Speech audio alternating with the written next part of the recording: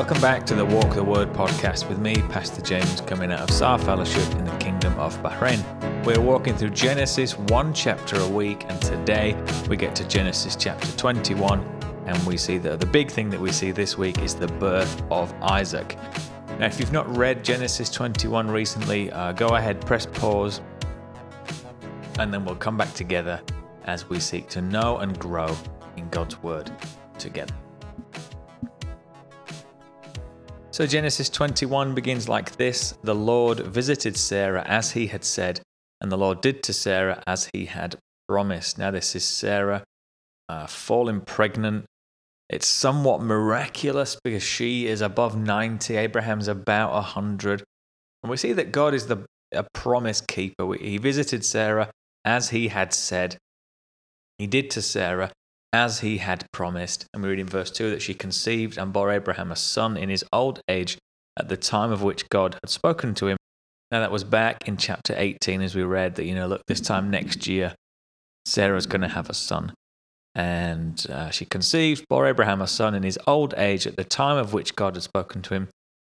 And in verse 3 we read that Abraham called the name of his son who was born to him, whom Sarah bore him, Isaac. And the name means he laughs. And this was promised back in chapter 17. Chapter 17, verse 19, we read that God said, "No, but Sarah, your wife, shall bear you a son, and you shall call his name Isaac." It's a joyous name. It means laughter. So again, what God has said did come true. And we read in verse 4 that Abraham circumcised his son Isaac when he was 8 days old. And again, we read of that in chapter 17.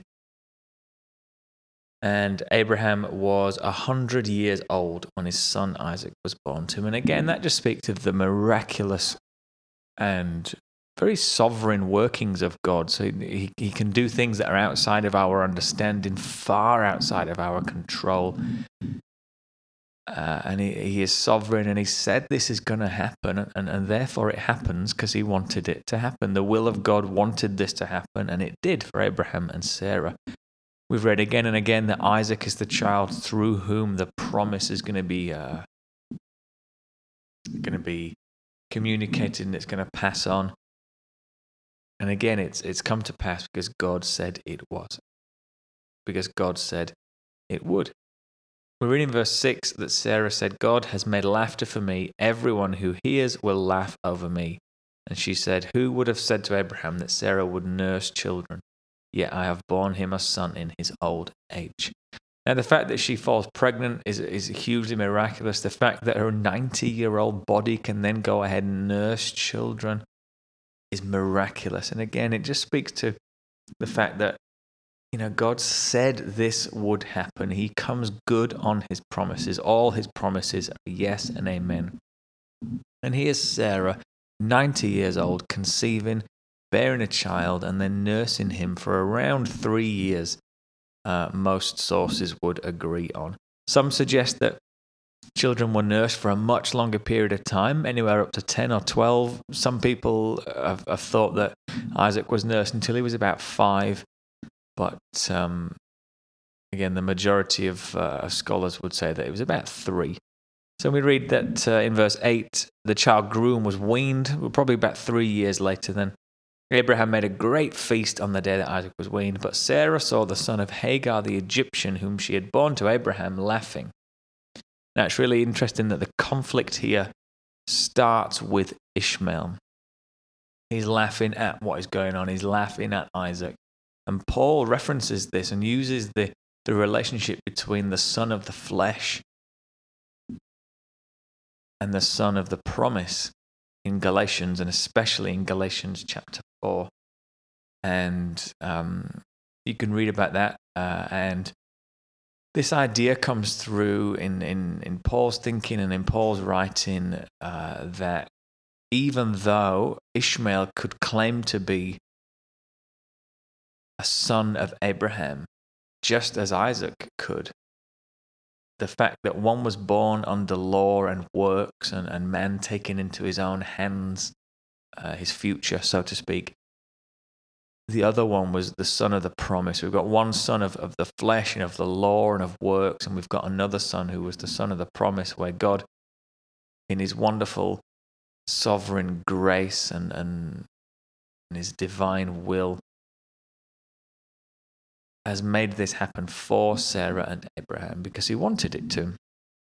So it's really interesting here. The conflict starts with Ishmael, and Sarah said to Abraham, "Cast out this slave woman with her son, for the son of the slave woman shall not be heir with my son Isaac." And we read in verse 11 that the thing was very displeasing to Abraham on account of his son.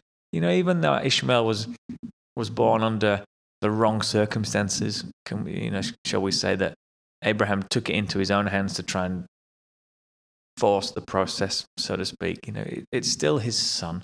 He still loves him. We see later on in this chapter that God is not against Ishmael. The promise that he speaks of is just through Isaac, but he's not against Ishmael in any way. And it would be wrong of us to think that Abraham didn't love his son, Ishmael. So Abraham doesn't find this a particularly great idea. And then he obviously prayed about it, because in verse 12 we read, "But God said to Abraham, be not displeased because of the boy, because of your slave woman. Whatever Sarah says to you, do as she tells you, for through Isaac shall your offspring be named. And I will make a nation of the son of the slave woman also, because he is your offspring." So yes, Ishmael is still your son. I'm still going to bless him. I'm still going to make him into a nation. But it's Isaac through whom the promise is going to come. So we see again that God is not against Ishmael here. We see that he's going to bless him. He's going to make him into a great nation, and he does. The Arabic nations, the Arabic people, but the promise is coming through Isaac. So we read in verse 14 that Abraham rose early in the morning and took bread and a skin of water and gave it to Hagar, putting it on her shoulder along with the child, and sent her away. And she departed and wandered in the wilderness of Beersheba. And this is a very strong picture for us of how we need to get rid of in our own lives that which is of the flesh. And again, Paul draws this comparison. He writes about it in Galatians. Anything that is in our life that is fleshly needs to be put away and put aside, even if it's really difficult for us to do so. Now, let's not pretend that this was easy for Abraham. He obviously didn't want to do it, but God needed to step in and say to him, "Look, it'll be fine. Don't worry. I will make him a nation." So you send him away, but you don't need to worry about him, because I'm going to make him into a nation. Therefore, he is going to be cared for. He is going to be provided for. So they go off into the wilderness of Beersheba, and we read in verse 15 that when the water in the skin was gone, Hagar, put the child under one of the bushes. She cares for this boy. She loves this boy so much. And we read, because she put him under the bushes, verse 16, because she didn't want to see him die, because the waters ran out. They're in the desert. If you've been anywhere near the Middle East, this part of the world, you know that when it's hot in the middle of the day, it is hot. And if you're outside without any water, it can be really, really dangerous for your health. So she puts him under a bush, gives him some shade, and goes and sits down a little way away from him so she doesn't have to watch him die. And she sat opposite him. She lifted up her voice and wept, and God heard the voice of the boy. So Ishmael is clearly also crying out and crying out to God. We read, God heard the voice of the boy, and the angel of God called to Hagar from heaven and said to her, "What troubles you, Hagar? Fear not, for God has heard the voice of the boy where he is. Up, lift up the boy, hold him fast with your hand, for I will make him into a great nation." And again, that's the Arab nations, the Arabic people. Then God opened her eyes, and she saw a well of water. She went, filled the skin with water, gave the boy a drink, and God was with the boy, and he grew up. He lived in the wilderness and became an expert with the bow. He lived in the wilderness of Paran, and his mother took a wife for him from the land of Egypt. Now again, God has provided miraculously here. Whether Hagar just didn't see this well, and God opened her eyes so she could see it literally, physically, whether he miraculously created something for her is kind of secondary to the point that he provided for her. And he, again, for the second time in this chapter, he's come through on his promise. He's told Abraham, I'm going to make a nation of the son of the slave, and that can't happen if he's going to die in the wilderness, can it? And the angel of God here says, don't worry, lift the boy, hold him fast. I'm going to make him into a great nation. And again, we see that God is not against Ishmael. God is not against Ishmael. He loves him like he loves everybody, past, present, future, made in his image. But the promise is coming through Isaac. As we continue, we see this little passage about Abraham and Abimelech, and so I read that Abimelech is not actually the name of a person, it's more the title, it's the role of a person. So at that time, Abimelech and Phicol, the commander of his army, said to Abraham, God is with you in all that you do. Now, it's most probable this is not the same Abimelech that we read about last time in Genesis chapter 20 again, because we're a few years down the line, and again, it's a title, it's a role. Abimelech is the king, and so he says it's obviously very noticeable what's going on with Abraham in his life. He says, God is with you in all that you do. And if we just pause and think, could people say that about us? Is our Christian life, is our life of faith so obvious to other people that they can look at us and say, wow, God is with you in all that you do? So Abraham at this point is quite an important guy, he's quite an influential guy, he's quite a wealthy guy. And Abimelech clearly thinks that he's a good guy to be making a covenant with, to be making agreements with. And so we read, don't we, that Abimelech says to Abraham, swear to me here by God that you will not deal falsely with me or with my descendants or with my posterity. But as I have dealt kindly with you, so you will deal with me in the land where you have sojourned. And Abraham said, I will swear. And as we continue, we see that a little while later, Abraham had to reprove Abimelech. So basically, he has to go and rebuke him, got to call him out on some stuff and tell him off about a well of water that Abimelech's servants had seized. Now, it sounds like, and it reads like, this had belonged to Abraham, and some servants of Abimelech had basically stolen this well, had basically taken over this well from Abraham's people. We read then that Abimelech has basically come out and said, look, I don't know who's done this. You didn't tell me about this, and I've not heard about it until right now. And then Abraham took sheep and oxen and gave them to Abimelech, and the two of them made a covenant. And we said a few chapters ago that to make a covenant is to literally cut a covenant. So these animals were probably a covenantal sacrifice. And then Abimelech received this gift from Abraham of 7 ewe lambs. And he says, look, what are these for? And Abraham says, look, they're basically witness, they're basically evidence that I dug this well out, and I'm giving you these to prove to you that it was my thing. And you've got to, in taking these ewe lambs, you will acknowledge that, yes, this was my well, and your guys did steal it. And